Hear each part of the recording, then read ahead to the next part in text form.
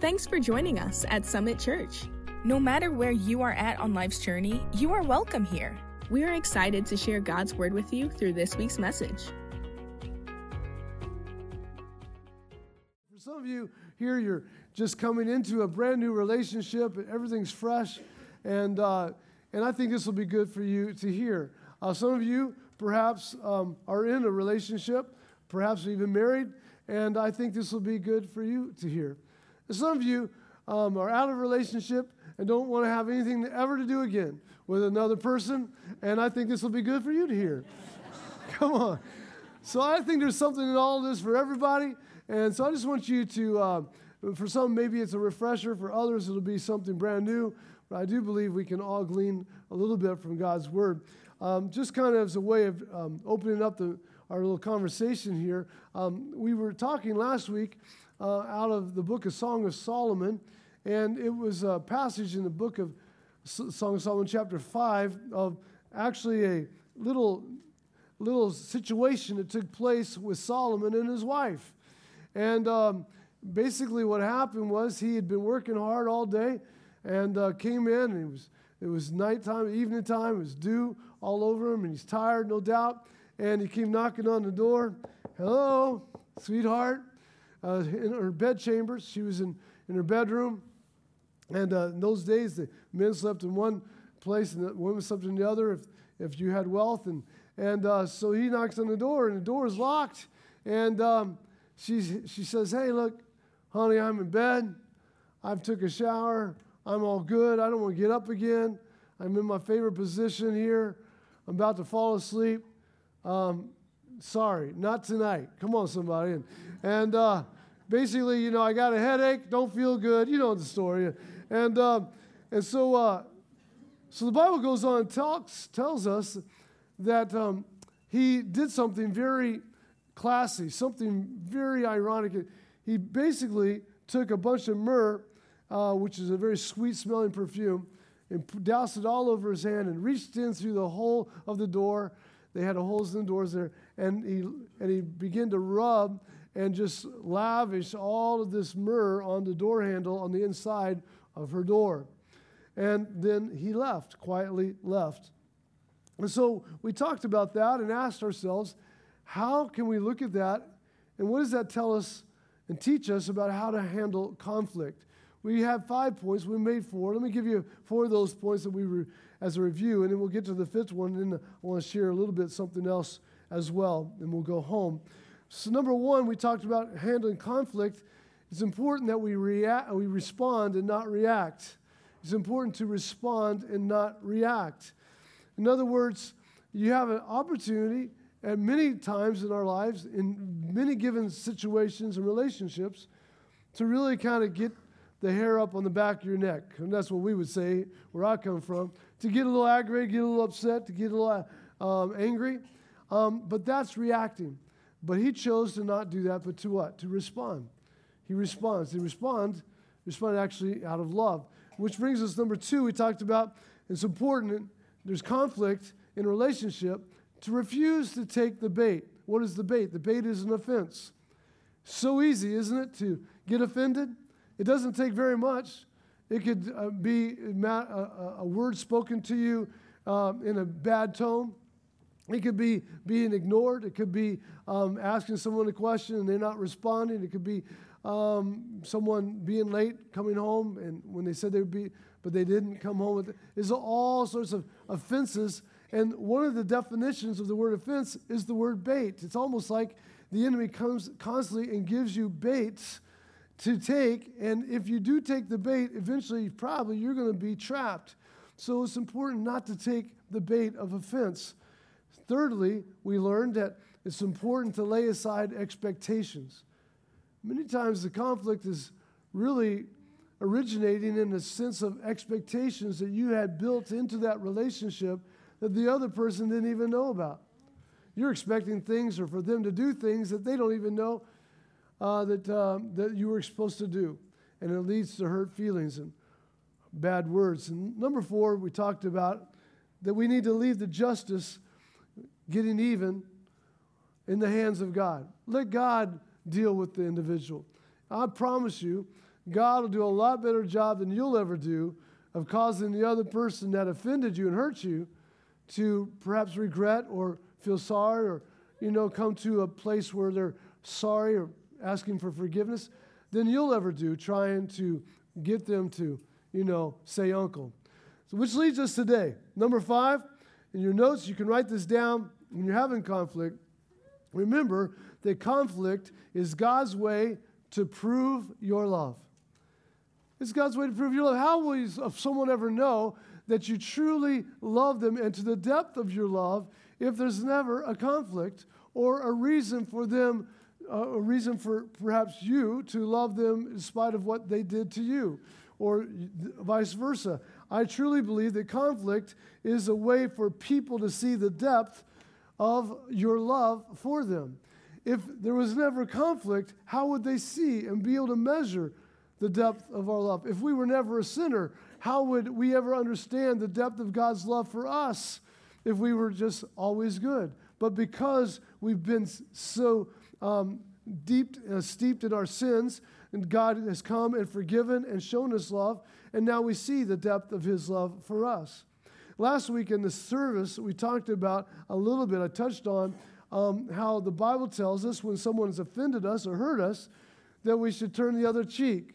How many remember hearing that? Or perhaps we should, if they ask for a shirt, give them our shirt and our coat. And when we do things like that, when we show someone kindness that perhaps, has done us an injustice, the Bible says it's like heaping coals of fire on their head. Well, we like listening to that and hearing that. That's like cool. We get to set them on fire. All I got to do is be nice to them, and they're on fire. But I think it really means more than that. In those days, and I'm going to refer, because some of you weren't here to hear this, but in those days, fire was everything. You had to have fire to to light up your house. You had to have fire to cook your food. You had to have fire to stay warm. So if you had little fire, no fire in your home, you were kind of like in a house without electricity or running water. It was very important that you had burning coals. Well, because of neglect from time to time, some people would allow their coals to go out, and now there's no way to get anything done in the home.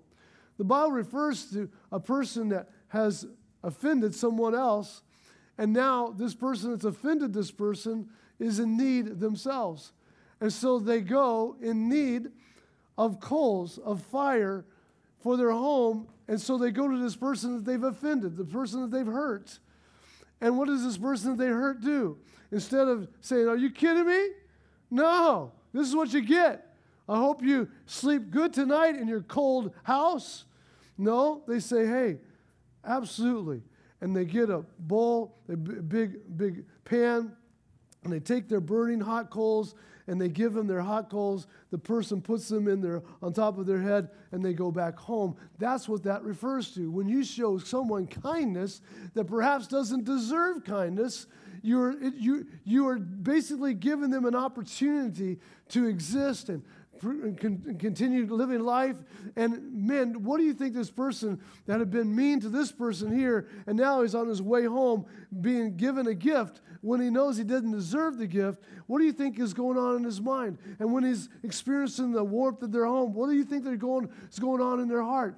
They're thankful and they're grateful that they have a friend that forgives them past their faults. So when you forgive someone past their faults, you're proving to them the depth of your love. And so this is what happened to Solomon's wife when he responded with such incredible, mercy and grace by lavishing her inside handles of the door with this myrrh. She rose, chapter 5, verse 5, and opened to the beloved and says, "Oh, sweetheart, I'm so sorry. Oh my goodness. Oh, honey." And she opens the door, and he's not there. He's gone. He's not there at all. And what happens now inside of her? If you read on, you see that she falls in love with her husband all over again. I mean, she had given him, the this, and now, just a matter of moments, she puts her hand on the handle. God had kind of convicted her. She puts her hand on the handle. She goes, oh my goodness, he treated my rejection with kindness. Look at this. And she falls in love with him over and over again. And even begins to talk about her new love for him. Her heart has changed, and she begins to describe her husband in an incredible way. And she says in chapter 5, verse 9 through 16, she goes, oh my goodness, my honey, my love, my darling. She says, you are so radiant and ruddy and outstanding among 10,000.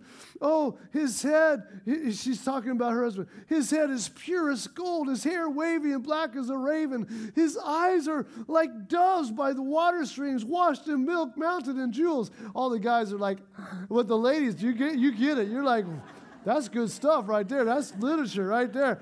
His cheeks are like beds of spice yielding perfume. His lips are like lilies. Come on. How many guys have ever had your wife say, your lips look like lilies? I don't think so. But his lips are like lilies dripping with myrrh. His arms are like rods of gold set with topaz. Come on. His body is like polished ivory decorated with lapis lazuli. I have no idea. It sounds like an Italian dish. His legs are pillars of marble set on bases of pure gold. His appearance is like Lebanon, choice cedars. His mouth is sweetness itself. He's altogether lovely. This is my beloved, my friend. Oh, I love him. Jesus, ah! And she had just rejected him a few minutes before. I'm too tired. Oh, go away. Another time, another night. I got to get up early. And so he goes away, leaves a little love note on the handle, and she gets convicted by the Holy Spirit. And once she touches that handle, she realizes what a jerk she had been. Come on, she made a mistake. And suddenly her love was awakened again. Can I just say this to you this morning? I don't care how bad you think things are. You can always resurrect the love inside somebody else. I'm telling you, it is always possible to resurrect someone's love. Even our own relationship with God, God says to us, to go back and do your first works over and cause this love that has grown cold and dim to become on fire again. You can actually stir someone's heart of love for you by doing what? By showing them acts of kindness and giving them things that perhaps they don't deserve in the way that they're treating you. You can resurrect love. Well, I think we should give God some praise for that just itself. Come on, you can resurrect love. My Lord. And so, he's demonstrating how a real man really handles conflict. He doesn't then fine. I'll go find me another woman. There's a lot of women out there that treat me better than you treat me. I'll tell you what, a lot of people give anything to have what I've given you. Come on, guys, you know what I'm talking about. It's easy for us to go there and start naming all the things that they should be grateful for about us.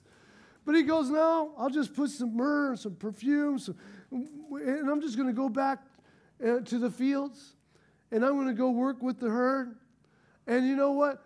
It implies, as you read this passage, that he goes back to the field, and no one has a clue that he was just rejected by his spouse. Now, some of the guys, no, you're going to go back to the shop, you go to the bowling alley, you go, well, I'll tell you what, my wife, she's a blah, blah, blah, blah. And your other guy friend's like, yeah, she is. Yeah, she don't. And my wife, and his wife, and her wife, blah, blah. Or her wife, she don't have. Anyway, his. And you start talking, and next thing you know, everyone's like, yeah, everybody's wives are like crazy. Everyone's spouses are nuts. But no, he goes back to the workspace, he goes back to his cubicle, back to his computer, whatever. He sits down there, and someone goes, hey, how you doing? Good, man, good. How's the wife? How's the kids? Oh, awesome. Doing good. Thanks for asking. No one has a clue that she just rejected him. Hello? Conflict proves our love for one another. Thank you. And the prayer I really should pray, and we should all pray, is, God, thank you for the opportunities of conflict that give us the opportunity to, in turn, show them what your love looks like. You can say amen. It's okay. Amen. So what do I do when the opportunity of picking up an offense lies at my door? I want to give you quickly a few things that I believe are important for you to know. It's called the art of forgiveness. The art of forgiveness. Ruth Graham, the wife of Billy Graham, said this one time. She said, "A happy marriage is the union of two good forgivers." Oh, it's not a matter of when someone's going to hurt you. I mean, if someone's going to hurt you. It's just a matter of when. And mostly, the person that hurts us the most is the person we're closest to. So let's talk about the art of forgiveness. Number one, forgiveness is based upon commitment. Everybody say commitment. She says, Song of Solomon chapter 6, verse 3, "I am my beloved's, and my beloved is mine." So there was talking about marriages here, there was probably a day where you sat and you said, this particular day, we're going to get married.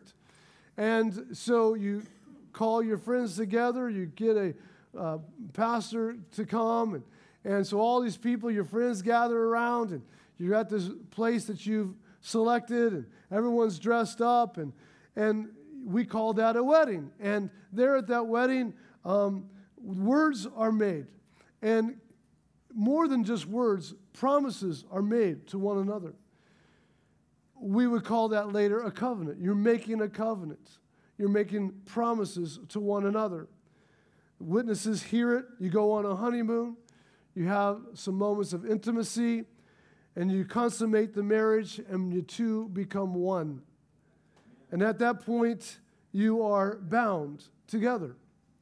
Now, I will tell you, we call that period, right after that, the honeymoon period.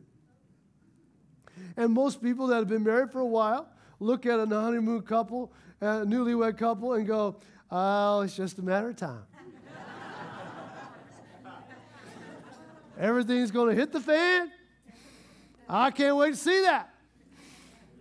But yet we rejoice with them because we remember those few weeks when, or some maybe a few hours, I don't know, when you had a honeymoon period yourself.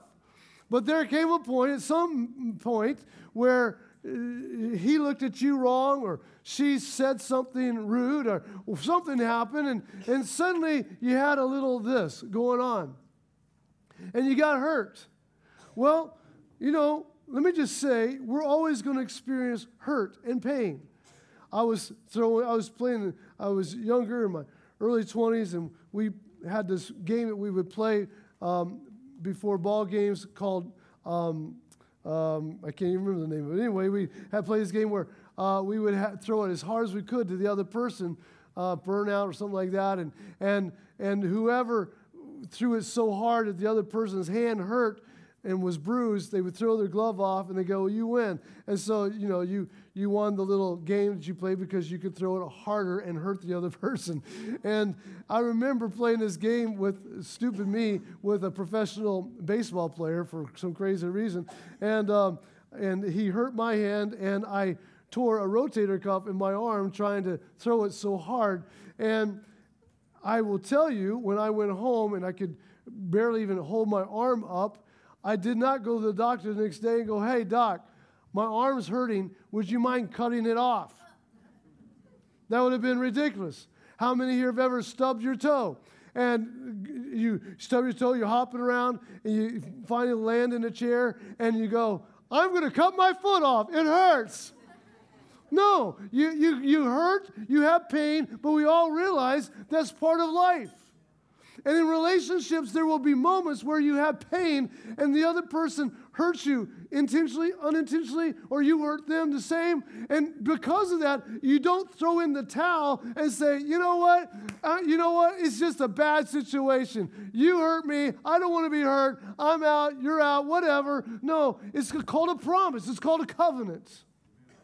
I don't expect everyone to shout me down. But it is true. And sometimes we don't want to hear these things. But I like what Thornton Wilder said. He said it like this. Talking to his wife, he says, I didn't marry you because you were perfect. And I didn't even marry you because I loved you. He says, I married you because you gave me a promise. And that promise is made up for all of your faults. And that promise I gave you has made up for all of my faults. Two imperfect people, we got married, and it was the promise that made the marriage. And when our children were growing up, it wasn't a house that protected them, and it wasn't even our love that protected them. It was our promise. The power of a promise, of a covenant. Some will say, well, you don't know my spouse. If you knew my spouse, you would understand that it's hard to love this person or that person.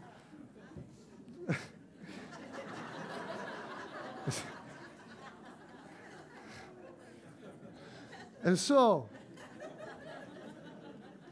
it's important to understand. I totally lost my train of thought. Let me just read my notes here. First, I'm just going to move. The first thing Jesus did, I had a good point. It'll come back. The first thing that Jesus did as far as begin his ministry, guess what? Was he went to a wedding, and his first miracle was at a wedding. It was at a marriage ceremony. It was where two people were making a promise that, things may be good and things may be bad, but we're making a covenant together that we're in this for the long haul. And it's almost as if God was like wanting everyone to understand from that point to this point, I honor and respect and love marriage. And I want people to know, no matter how bad or difficult the circumstances are in the marriage, that there's always another entity involved. And if you will look to me, if you will cry out to me, if you will hunger and thirst after me, I will make you not only a better person, but I will also create in you the heart of myself, where you can now go to this person and they can see me in you, and then everything begins to change. Oh, come on now. Listen, here's the beautiful thing. One of the people we were talking, and she shared this truth with me. It's so powerful. And it is this thought that we are made in the image of God. And when you think of I was made in the image of God, what do you think? You think of a lot of things. But one of the things that comes with that thought is that God is a miracle worker, and God is a creator of things that become something simply because he speaks them into existence. It may not exist, but he speaks it and it becomes an existence. He's a creator. And guess what? You have the same power because you are made in his image to be able to declare those things that are not as though they are. And that man may be a bad guy right now, but you start speaking the word of God into his life and what you believe God has made him to be. And eventually he'll become the person you pray for him to be because you've created it with your mouth. I was speaking with a lady just this last service, and we were praying, and she was just sharing her heart, and she's like, I'm married, but I'm not sure. I'm not sure I even like this guy. I'm not even sure I even love this guy. And she just broke her heart. But I said, sweetheart, listen, here's the deal. When you think of your husband, you got to begin to think of him in the way God sees him. And you need to speak into existence what you want to see God do in him. And so you create come on, the man you want yourself to be married to. So I said, let's just do this. And so I said, just agree with me, and I'm going to pray. And so I said, Father God, give my sister a heart to be able to see the kindness in her husband. Oh, God, help her to begin to see a man worshiping and loving God with his hands lifted up. Oh, God, cause her to begin to see the love and the joy that he has and that he carries. And all these things I know probably was not happening at the moment, but guess what? It will never happen if you don't speak it into the atmosphere. And she's like, well, that all sounds good, but I'm not sure I even want that. At least he was honest. I said, well, how about let's just step back a little bit and let's just pray and ask God to give you a desire to have this in your life that he desires you to have. Moves us to number 2. Forgiveness is based upon kindness. Forgiveness is based upon kindness. I am my beloved's, and my beloved is mine, he who feeds his flock among the lilies, she says about him. She says he's so kind. She's just rejected him, and now she sees how kind he is. You'll never see how kind someone is until they show you a side of God and love that you don't deserve. In fact, the word kindness comes from the word kin, like kinfolk. I think there's a reason for that, because usually the way you are around your kinfolk, your immediate family especially, is the way you really are. If we were to sneak into your house and see how you talk to your kids and your spouse, even your dog, I wonder if it would be different than what we see of you in public. Really what God wants and what he desires for us all is to be the same authentic person around our kinfolk as we are around the other folk. Because how you are with the kin is how you typically really are. And that's why kindness comes from this word kin. The way you are with your kin is the way you really are. You may have fooled a lot of people, but you can't fool them all. And they're eventually going to see who you really are. So forgiveness is based upon kindness in your heart. I'm just going to be kind to you. There have been times in our marriage where Melissa has said to me, and it's broken my heart. She goes, "You just mean today." And there's been those moments. I'm being just real, where I just was mean. And I said, "I'm sorry." And just the very thought of someone saying I'm mean broke my heart. And I said, "I'm sorry. I don't want to be mean. I apologize. Will you forgive me?" "Yes." "Just quit being mean." All right. Number 3, forgiveness is based on assurance. It's based on assurance.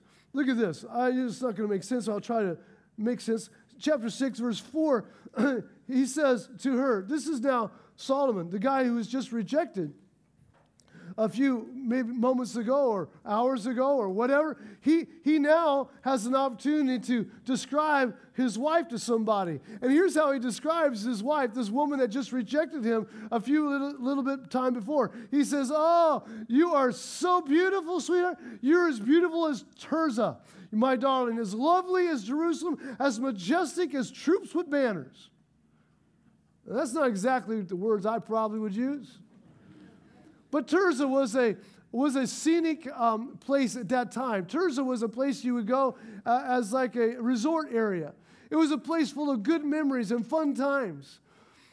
And Jerusalem was, it was like New York City of Israel. It's a place everybody wants to go. It's full of life and streaming with all sorts of history and fun things to do. And so when he's thinking of his wife, starts thinking about his wife, he's like, "Oh man, we just have fun together all the time, and you're fun to be with, and man, you're just like cool, like Jerusalem." And those memories come back, and he goes, "Man, you're like watching an army, going through its, maneuvers on the parade field, and you're like so honorable and so full of majesty and powerful and so dignified. You're just amazing." This is what he says about this woman that just said, "I'm too tired." Wow. See, he didn't get the bait. He didn't bite the bait. Which leads us to number 4. Forgiveness is not manipulative. It's not manipulative. Song of Songs chapter 6, verse 5, she sees what she's done. She goes, she finds him, and she wraps her arms around him, and she gives him one of those Gone with the Wind stares.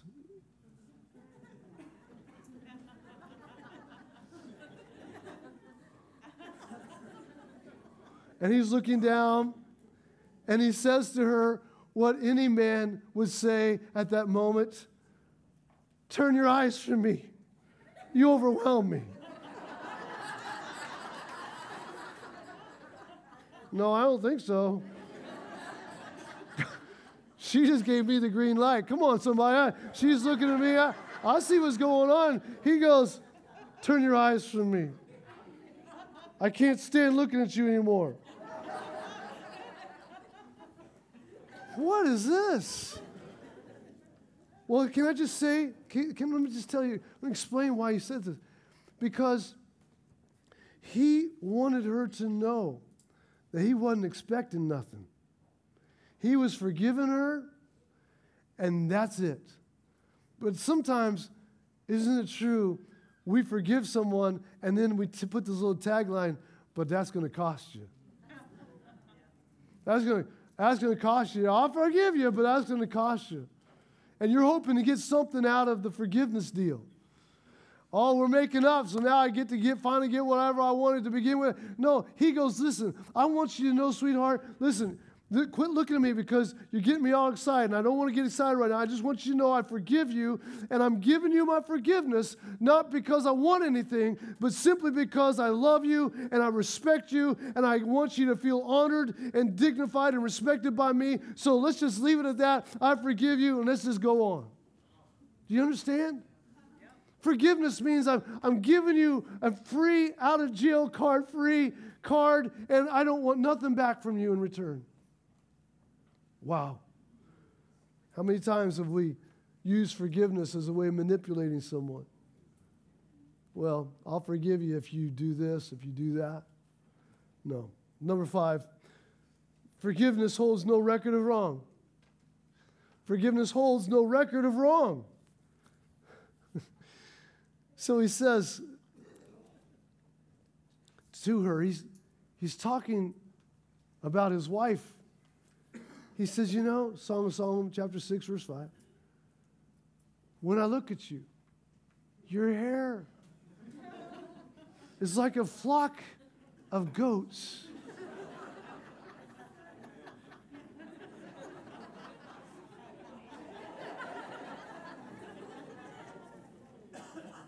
I promise you, if I said that to my wife, I would be sleeping on your couch that night. She would not look at that as a compliment by any means. Sweetheart, your hair this evening is stunning. It's like goats coming down from your head from the hillside of Gilead.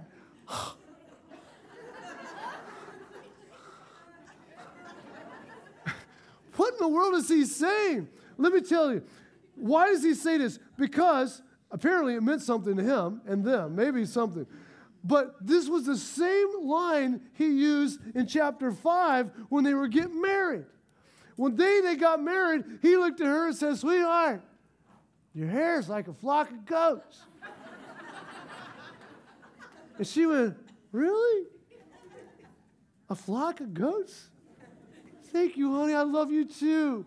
Now, a chapter later, she rejected him, and he still looks at her and goes, wow, your hair looks like a flock of goats. What does he say? He's saying, I'm not going to remember what you just did to me and how you just hurt me. I still think of you the same now as I did the day we got married. Yeah, you hurt me, but I forgave you, and we're moving on, and we're not going to... Listen, what happens when people get mad at one another, they don't get hysterical, they get historical. And they start pulling out the record book. Oh, really? Do you remember November 3rd, 2015? 6:10 p.m.? In that very room, you said, duly noted, I don't like that perfume. You said that. And now you have the right to come, and now you're mad because I'm telling you that I don't like that cologne that you're wearing? Who are you? And we start pulling out all these things that they've done wrong. And while they're telling us something that we've done wrong, we're still making a case for what we can come back. We're not even listening to what they're saying to us. We're making a case and pulling out all the files and how they're, and we're going to begin to name off all the wrongs that they've done. Can I tell you that is totally ungodly? When I thank God, when I come to him and say, God, I really ask you to forgive me, he doesn't go, oh, wait a second. Gabriel, bring me the stack of wrongdoings by JP.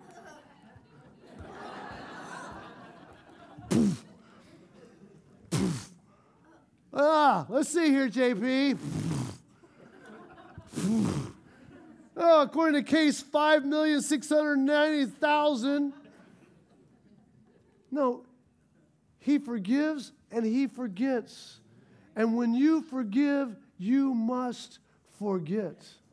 And there have been times, I've been tempted, and so is my wife, to bring up something that we've already talked about and worked through. And we both have come to an agreement. When that comes, we both say to each other, out of bounds, foul. No, you're right, sorry, that was wrong. I shouldn't have brought that up. And you never can work forward if you're constantly bringing up the past. We'll have a worship team come when we move to our last point together. Here we go. Forgiveness reconciles. Everybody say reconciles. Chapter 6, 8, and 9. Solomon is speaking to his wife. He says to her, 60 queens may there be, and 80 concubines, and virgins beyond number. But my dove, my perfect one, she's unique, the only daughter of her mother, the favorite of the one who bore her. The young women saw her, they called her blessed. He's just bragging about his wife. And here's what he's basically saying. He's saying, sweetheart, listen. Now remember, she's just rejected him. She just said, I don't want to be intimate with you. I don't want to be close to you right now. He put himself out there. She cut him off. He has an opportunity to be rejected and feel hurt and be offended. Chooses the other way, and he says this. He goes, look, sweetheart, here's the deal. I'm just saying the way it is. There are 60 queens I could pick from right now. There's 80 concubines in the palace that I could probably visit at any moment. And there are countless virgins across the land that would love to be married to a man like me. I'm Solomon. I'm the king. I'm sorry. I have a lot of options. You're not my only option. And then he says this, but sweetheart, even though I've got lots of options, I'll not choose anyone but you. He was just rejected, turned down, and yet he still sees his wife as the greatest one of all.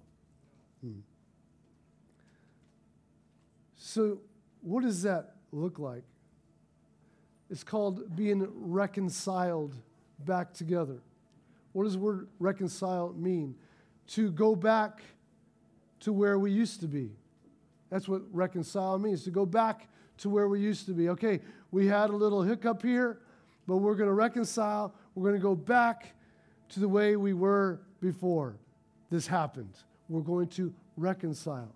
Now, there's a difference between reconcile and conciliate. Conciliate simply means we're just going to be on friendly terms. But we're not going back to where we used to be. We're just going to be cordial. We're going to be roommates. We're going to be friends. But we're not going to be intimate anymore. God's saying it's time to reconcile. So, use this illustration. Michael has a very nice truck.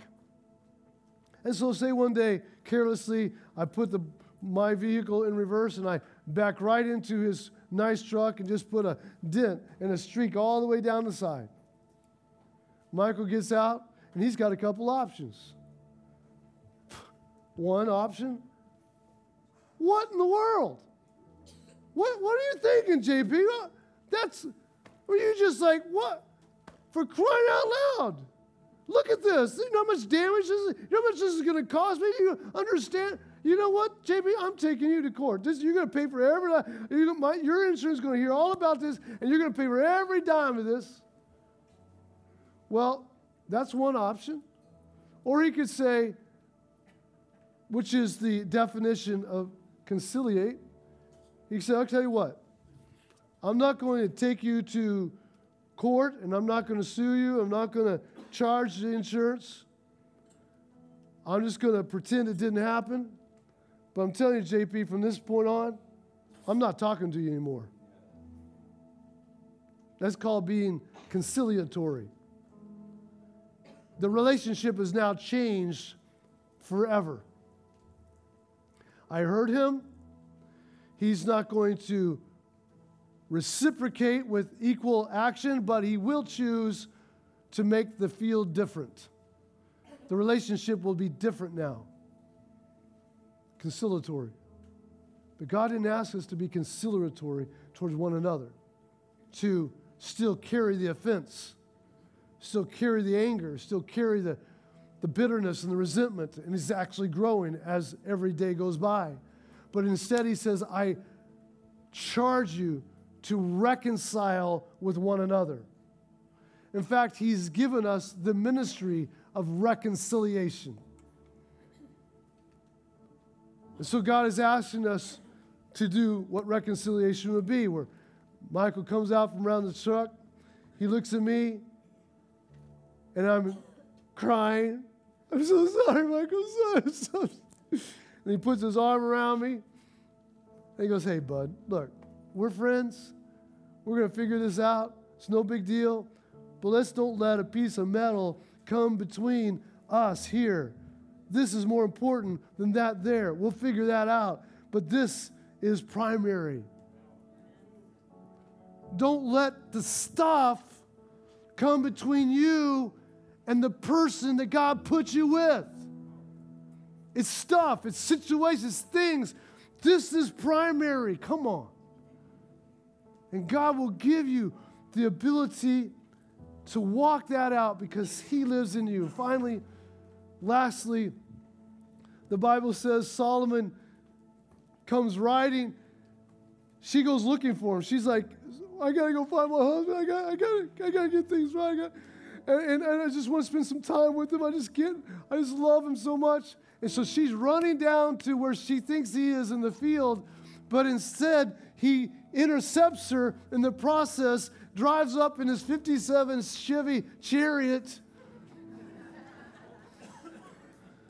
She's like, oh, honey, what are you doing in this Chevy Chariot? He goes, I saw you running down to the field. He said, hop on in. We'll go by KFC and head on down to the creek. Spend a little time together. She just rejected him not too long before. Now he's swooping her up off of her feet, sticking her in his chariot, and away they go. And they're going down, and everything's fine. And she's all over him, and he's all over her. They're just going to have a picnic, and her friends like, hey, and they're yelling out. It's in the Bible, chapter 6, verse 13. Come back, oh Shulamite, come back, so we can gaze upon you. What's going on? This is important right here. This is good. You watch this. So the word Solomon in the Hebrew is the word Shulam. It's the masculine form or masculine word for Solomon. Solomon, Shulam. The feminine word for Solomon is the word Shulamite. He was married to a Shulamite. He was married to a woman who basically became one with him and him with her.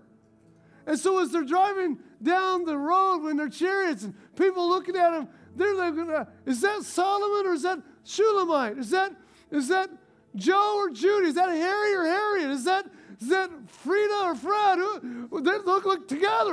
Can't tell the difference. They're like one. Is that Christ or is that a Christian?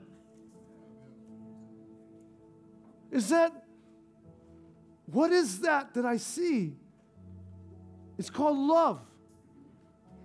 So many opportunities to be crossways and mad and angry and see the vile and the worst in each other, but instead choosing the high road and forgiving and reconciling and coming together. And that's why the enemy hates beautiful marriages. Because every time a husband and a wife or spouses rise up and say, I choose to forgive and love you despite what you just did or how I feel you just treated me or said to me, every time that happens, God shows up in the earth. Come on. And every time that happens, people look at you and go, what is that? That's nothing but God. That's a picture of God in the earth, right in my midst. I'm looking at God. I'm looking at God. You think Satan wants people to see God? So he'll put all these things in your marriage and drive all these wedges right in between your relationship, and you're going to have so many opportunities to grab the bait, so many opportunities to get angry, upset, and revile against them and think of the negative about them. You'll have many opportunities. We all do. But somebody called a Christian will rise up and go, you know what? Come on, sweet goat hair lady friend. Come on, you beautiful. Just as beautiful now as you were when I married you. Oh, I forgive you, and let's let the past be the past, and let's go on and walk in the purpose and the favor of God. Amen. Amen. Can we all stand to our feet this morning? I want to say a prayer, and then we're going to just worship the Lord for a few minutes. Father God, we thank you that you give us an opportunity to surrender our lives every single day. And you use relationships, Lord God, to just really break us and to cause us to see, Lord, our weakness. And so, Father God, today we thank you that you are causing us to rise up and to become like you, Lord, and to act like you and talk like you and walk like you and giving us opportunities to forgive. And thank you, Lord God, that the love inside of us is bigger than the rejection around us. Lord, we choose today to surrender. We choose today to surrender and to become holy and loving just as you are, in Jesus' name. Thank you, Lord. Yeah, God. Here we are, Father God. Yes, God. Break us, Father God. Make us like you, Lord Jesus.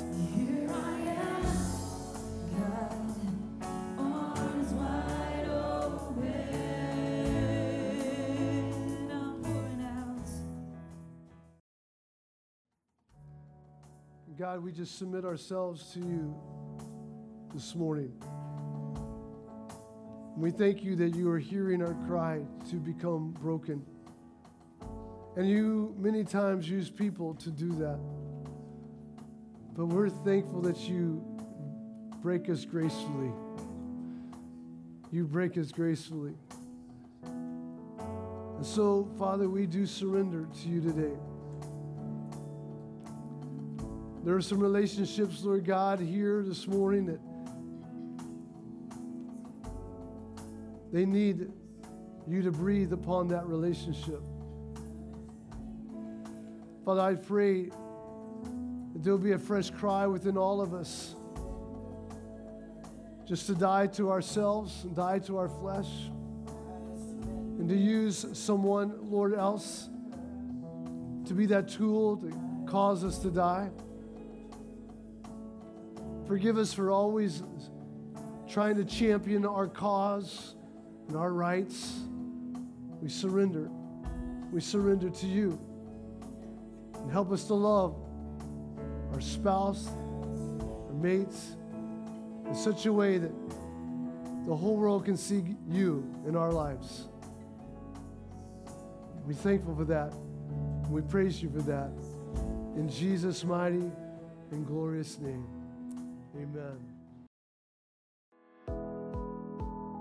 Thanks for listening to this week's message. Be sure to visit us online at summitchurch.tv or follow us on Facebook and Instagram at summitchurch.tv.